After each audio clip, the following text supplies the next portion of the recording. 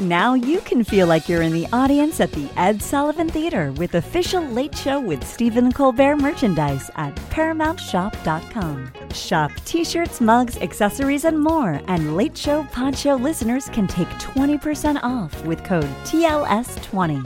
That's 20% off at checkout on all Late Show products with code TLS20 at ParamountShop.com.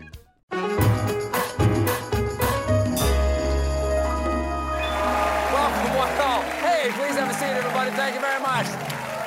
Welcome down here, up there, all around the world to The Late Show. I'm your host, Stephen Colbert. Well,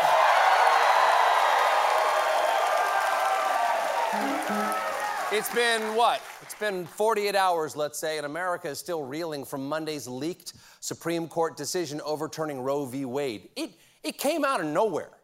Because with inflation and the pandemic and rising fascism and Ukraine, this wasn't exactly an issue on the front burner right now. In fact, back in 2021, a Gallup poll asked what people thought the most important problem facing the U.S. was, and fewer than half of 1% answered abortion. By March of 2022, that number was 0.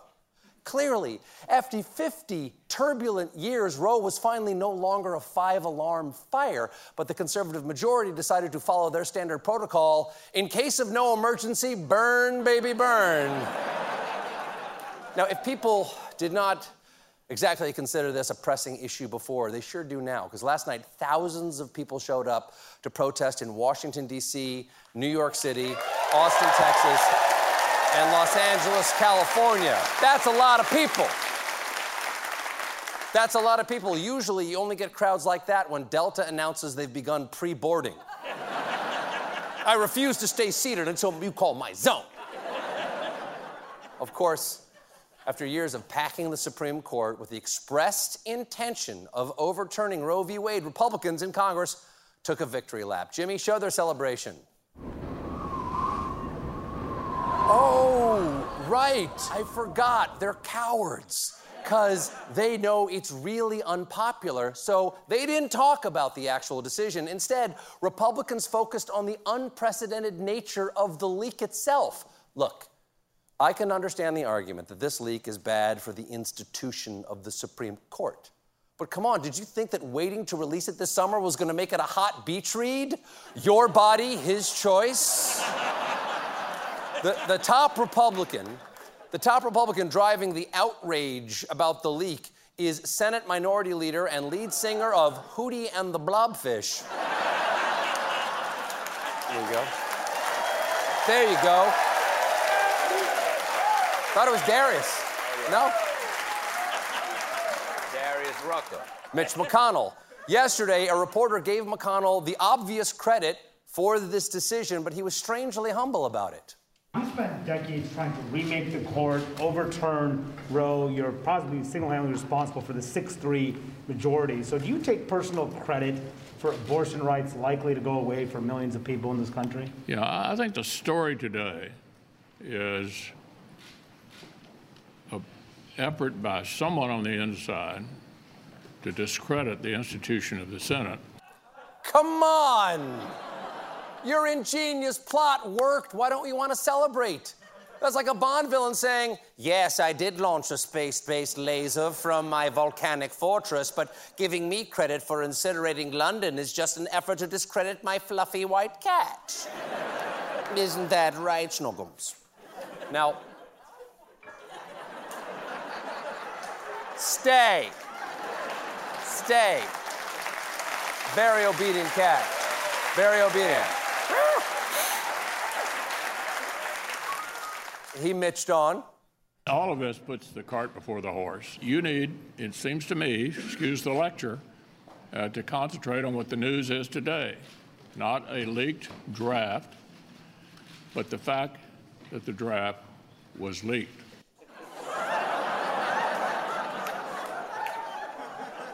What the huh? Mitch, is everything okay in the old squirrel cage?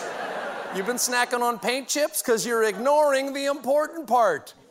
You're like a husband getting a ransom note. Oh my God! Look at all the letters they cut out of a magazine. They've ruined my collection of National Geographics. Margaret, come see this. Oh, Margaret's missing. Oh, you see. The note says. You see. That's what the note says. You see. It says she's missing. And very expensive. McConnell is not alone here. There was also an outcry from South Carolina Senator and newest member of Hootie and the Blobfish, Lindsey Graham. Graham chimed in with this one. What happened to the court today was the saddest chapter in the history of the United States Supreme Court. The saddest chapter. So Senator Graham is cool with the Dred Scott decision that said black people are property, Plessy v. Ferguson that established Jim Crow segregation, and Buck v. Bell, which said it was okay to sterilize the mentally ill. I'm guessing to Lindsey Graham, the saddest part of a funeral is when they run out of lemon bars. As usual, Fox News was committed to not reporting the news and instead reporting spin that the leaked draft is somehow a win for Democrats. This is a godsend for a lot of Democratic candidates. Democrats clearly using this for the midterms. They don't want to talk about inflation. They want to talk abortion. It's very curious to me that the Democrats weren't talking about it until today. Yeah. Typically, people wait until something happens to talk about it. Nobody on the Titanic was complaining about icebergs when they left the harbor. But then about halfway through, it was iceberg dead ahead this and never let go glug glug that. One, I don't know.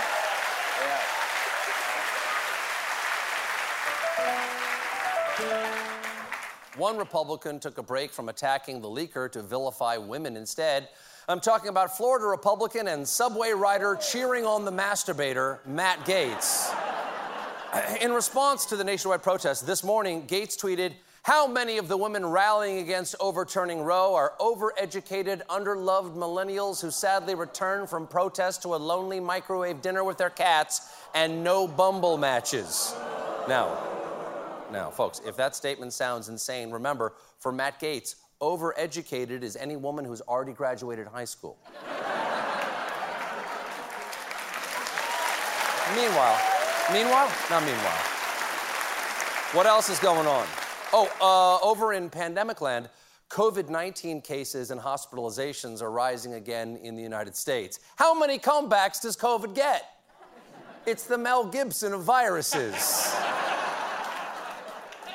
Cases are going up in Washington, Mississippi, Georgia, Maine, Hawaii, South Dakota, Nevada, and Montana. Come on. How does it possibly spread from person to person in Montana? Every person is 20 miles apart. To give someone COVID, you have to lick a prairie dog and throw it through a window of a homestead. I believe they still homestead there, right? Montana still has cabins.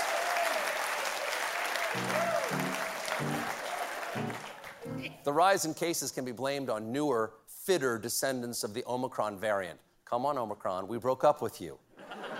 Now you're getting fitter? I hope you don't have abs, or in a moment of weakness, we might hook up again. One major subvariant making the rounds is a spin-off of Omicron's BA.2 subvariant called BA.2.12.1. Evidently, the WHO ran out of Greek letters, so now they're just using the password that comes with your router. Mr. Johnson, please have a seat. We ran your tests. We ran your test, Mr. Johnson, and unfortunately, you're positive for lowercase b, ampersand 5, 6, capital Z as in Zavid, 929 underscore Netgear, and then a capital O or a 0. There's no way of knowing. But things...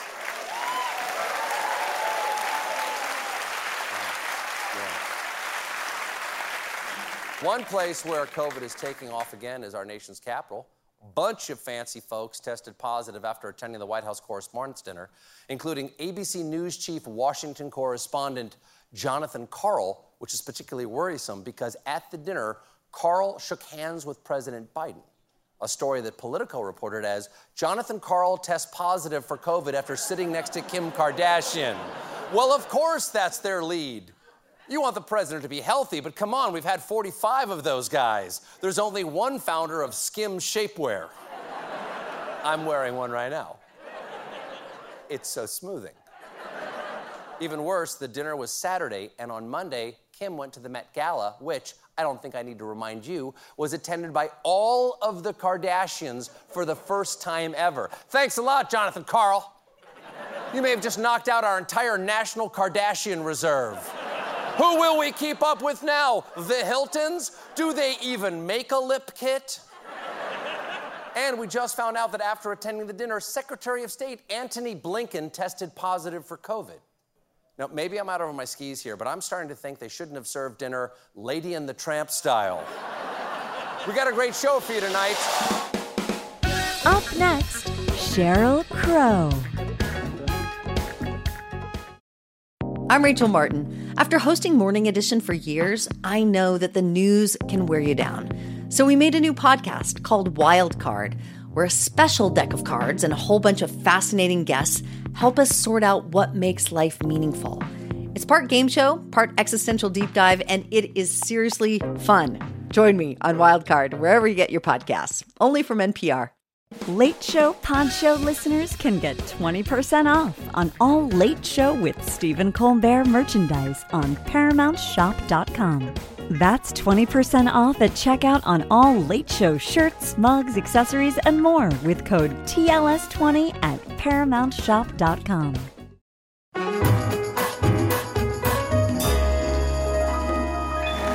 Hey, everybody. Where were you? Welcome back. My guest tonight, my next guest is a 9-time Grammy Award-winning singer and songwriter who has sold more than 50 million albums worldwide. She's now the subject of a documentary on Showtime called Sheryl.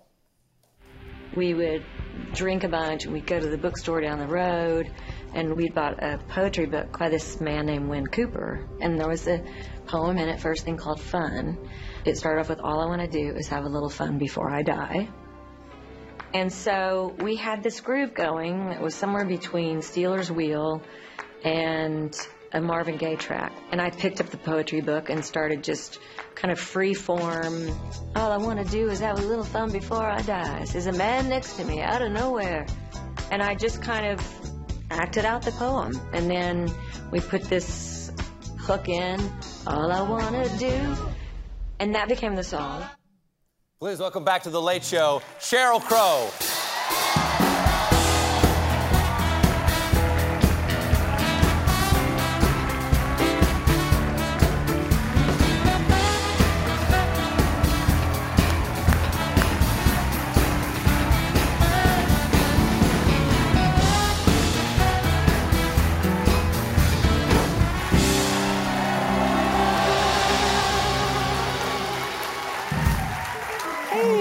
So nice to see you again. Good to see you. There's so much to talk about. So much to talk about. First of all, thanks for being here last night. You played with Lucius. That was wonderful to see you out there.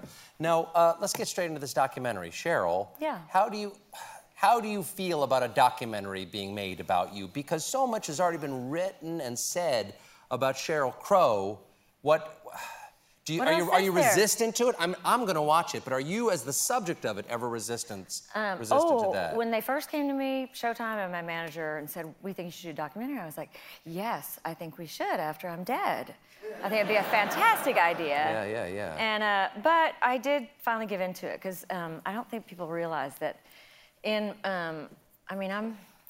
I've got my ARP card. I don't know if you know that. Oh, really? Yeah, Congratulations. So, you can get discount movie tickets with that. I could actually go see my own documentary for cheaper. Wow. However, it's not in movie theaters. But, I do have about 40 years of music life, but there's a ton of living that goes into making an artist want to stick their neck out or raise their voice into the fray. And so I told all the stories. Well, let me ask you something that may not be a story in there. Let's ask a very basic story, kind of like an origin story. Okay. Why do you think you wanted to be a performing musician? Because I take that aside from like a composer or something. Why do you want to be out there with the guitar in your hand, making people... I want to be rich and famous. No, I'm kidding. No, I understand. No. That's such an easy way. Such an easy way to get rich is what I hear. I'm getting ready to get a butt implant. No. That's coin, baby. That's coin. Yeah. I grew up in a real musical household. My parents still married, 66 years. Oh, wow. In a tiny town called Kennett, like 4 stoplights, not close to anything. And albums were my way out. That was my ticket out. I'd lay under the piano, and I would just study and pour over, you know, James Taylor, all the liners, Fleetwood Mac, Carole King. Now you've got to work with those people. then I got What's to that work like with for you them. now to get to be able to work with people like Stevie Nicks and Bonnie Raitt and Mavis Staples, like those heroes? I'm still a fan, so I mean, even talking about it, I get embarrassed. But it's incredible. It really is. Now you must be that for a lot of people too. I'm sure you see that look in people's eyes when they get a chance to work with Sheryl Crow. Well, all I would say is that, like getting to play with Lucius last night and getting to sing on their record, which Brandy produced, and getting to work with these young artists, man, that was, for me, that's who I was. I was like, I couldn't wait to meet Stevie Nicks and then to get to know her and to know how generous she is and amazing. And Keith Richards and the Rolling Stones, all these people that were such a huge influence for me. I mean, even Smokey Robinson. I mean, people that I've gotten to stand next to, Burt Bacharach. Wow. People that have mattered to me so much. I can't even explain it. Well, you have two boys. I do. Wyatt and Levi. Yes. 11 and 14, I understand. Y'all better be in bed. It's a school night. Now, do they are like, my mom, Sheryl Crow? Do they listen to your music? Like, are they like, all I want to do is have some fun or soak up the sun? Seriously? Or Steve McQueen or... Seriously? These are really good songs. No, Every day is a they're winding like road. Come on. They're like into Kid Leroy and I'm sorry, I don't even know who that is. But they're into like popular music, Sure. and I'm like the Police. Yeah, I'm the person that says... Not the Police, not the band The Police. Not the band You're like Police. the Cops. No, I'm the Okay. cop. Yeah, I'm like the person that says, that is not a nice song. Do you know what they're talking about? Yeah. There's no lyrics in any of your songs that you would pull yourself over for? Well, they don't listen to me, so, I mean, I'm not worried about that. They're like, Mom, you know you were born in the 1870s. And I'm Do you have like, a favorite yes. song of Sheryl Crow's? I do, actually, and I'm not just pumping this new album that's coming out, but I wrote a song called Forever, and I think it may be out now or it's coming out on May 6th. I don't know. They don't tell me anything. But my kids They don't tell you when your album is released? I think it's coming out May 6th, but my kids are in the video. But it was written for my kids and written for my 15-year-old, talking about stress and how kids are so stressed out now. What's it like when you hear another artist cover your song? Like, didn't Prince cover Every Day is a Winding Road? He did. What was that like for you? Did you go to Paisley Park and do that with him? I went to Paisley Park. I shot baskets with him. Wow. He was a great basketball player and in high heels. Wow. Him or you? You and him, yeah. Yeah, I only put these on for your show, so. Thank you. Thank you very much. No, I got to hang out with him. He asked me to play harmonica on a track, and then we went to First Avenue and sat in with the band, and he did Every Day is a Winding Road.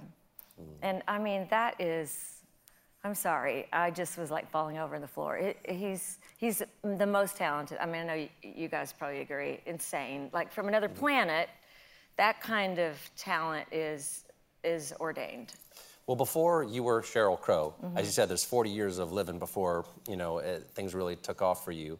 Or not 40 years of living, but there's 40 years of a career 80. there. 40 years of a career. That makes me 82. Now, but I was just talking with Glenn Close, who said she was a terrible waitress. Were you a waitress? I was a waitress, Were you a good waitress? I was a good waitress, and I waitressed a lot. I waitressed in college, and I waitressed when I got to LA. I went on the road with Michael Jackson, and I came home, and I waitressed more. After you already toured with Michael Jackson? Yes. I tried to get a record deal and got turned down. I went back to waiting tables. But when I first got to LA, the reason I got the Michael Jackson tour was I was waiting tables at a place called Le Café, which was a jazz club, and I knew everybody that came in there because I studied all the albums, And I gave my tape to this guy who I knew was a commercial producer. And no, bad one. And I got fired. But he called... Even though you were a good waitress, you got fired for it? I did, I got fired. And then he called me a couple days later and asked me to come sing on a Toyota commercial. And here we are. And here we are. A direct line from getting fired to be right here. That's fantastic. Yes. It all worked out. It did, it worked out great. What was okay, so all I want to do is have some fun. What's the name of the song? Is it All I Want to Do is Have Some Fun? All I right? Want to Do.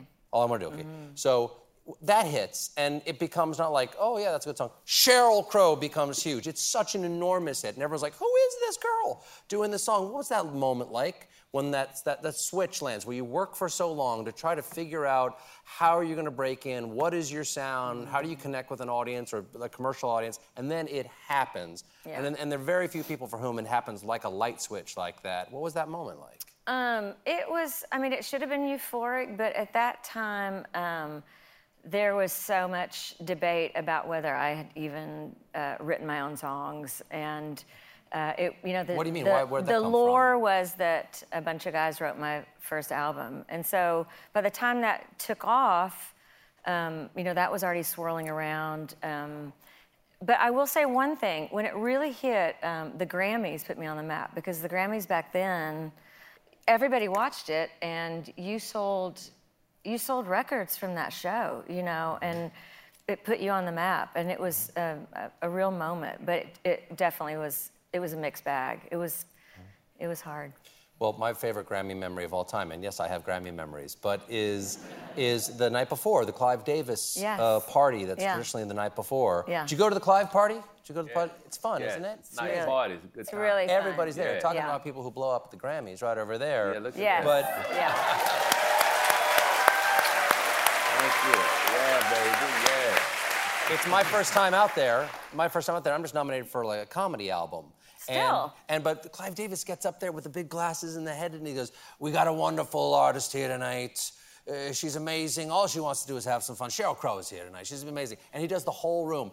Barbra Streisand, the greatest voice of a generation. Barbra, please stand up. And people just kind of do this. Thank you very much. And I got to sit. Where am I going to sit? Am I going there with my 14-year-old daughter? I get to sit with Sheryl Crow. You and I, that's... It's in the documentary. Is that the first time we met? Is that the first... I think that's the first time we met, was right there. It was the first time we met, We're sitting right there, and you were so nice to my 14-year-old daughter, and John Bon Jovi was sitting on the side of you, and over here on the other side of my daughter was Richie Sambora. Oh, my gosh. Who, and we live in New Jersey, and she used to say my first prom date was Richie Sambora, because he was wearing a tux, and she was wearing a little blue dress. Oh, did you get a picture of the two of them? Yes, I do. Okay, It's good. very creepy. Well, Sheryl, it's really lovely to see you. Thanks for being here. Thanks for being here last night and tonight and anytime. My pleasure. Lovely. Lovely as always. Coming up, Stephen tells a story that we didn't air on TV. Calling all benders and non-benders alike. Jump into the epic world of Avatar with your favorite podcast, Avatar: Braving the Elements. Hosted by me, Janet Varney, the voice of Korra on The Legend of Korra. And me, Dante Bosco, the voice of Zuko on The Last Airbender and General Iroh on The Legend of Korra. Each week we'll recap and discuss another episode of The Last Airbender. I don't know if we've ever talked about it, but... Amazing guests stop by, from creators to cast to super fans, to chat all things Avatarverse. Are we saying that this is possible in the Avatar universe? Varney, we gotta spread the word.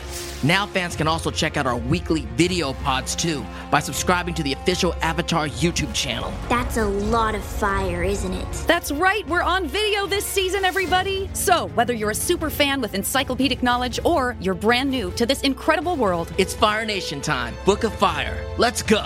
Listen to Avatar: Braving the Elements wherever you get your podcasts. Jon Stewart is back in the host chair at The Daily Show, which means he's also back in our ears on The Daily Show Ears Edition podcast. The Daily Show podcast has everything you need to stay on top of today's news and pop culture. You get hilarious, satirical takes on entertainment, politics, sports, and more from Jon and the team of correspondents and contributors. The podcast also has content you can't get anywhere else, like extended interviews and a roundup of the weekly headlines. Listen to The Daily Show, Ears Edition, wherever you get your podcasts. Tell me about, just give me 1 second here. I know we got to go. We don't want to go into overtime here, but just that when Clive was like, did you get a shout out? Oh, yeah. What's that? Come on. That room is crazy, isn't it? It's, everybody's in that room. Oh, yeah. Everybody's there. Clive mentions all of the folks. Everybody nominated, yeah. Yes. Ooh, it's a vibe. What'd you get? How did he describe you? Do you remember? What did he say? He said one of the best or greatest musicians in the world. Something like that. Something like that. Clive Davis, man. So, So he undersold you. He undersold you. Wait, like... My experience was this. So I'm there with my daughter and John Bon Jovi and Ricky Sambora and Sheryl Crow, you know my buddies. And I'm sitting there, and I'm with these great musicians. Again, like Taylor Swift was 14 years ago or something. So Taylor Swift was quite young at the time, or 12 years ago. And Barbra Streisand's over here, and Bruce everybody's there, man. Yes. And Clive gets up there and he's done the whole room, and I'm like, he's not gonna do me. I mean, there's no way he's gonna do me. And he goes, there's a young man out here, it's his first time nominated for a Grammy. We expect very big things from this very talented young man. He's got a wonderful show. And I'm still thinking, it's not me. So, but the lead up to this is that, you know, I don't know what you did, but a lot of people, you know, they go like, you know, and the wonderful, Celine Dion here. She goes like this, she goes, thank you. Exactly. Like this. Or they go like, John Bon Jovi is like, thank you. There's just like kind of a humble like thank you. I'm sure you did like thank you, you know, thank you. It's so wonderful like that. Yep. So everybody's doing that. I'm like maybe the last, not quite the last person in the whole room who gets mentioned. He goes like, wonderful young man. It's his first nomination. We expect great things from him. He's got an amazing show. Stephen Colbert is here, and I went, whoa! Whoa!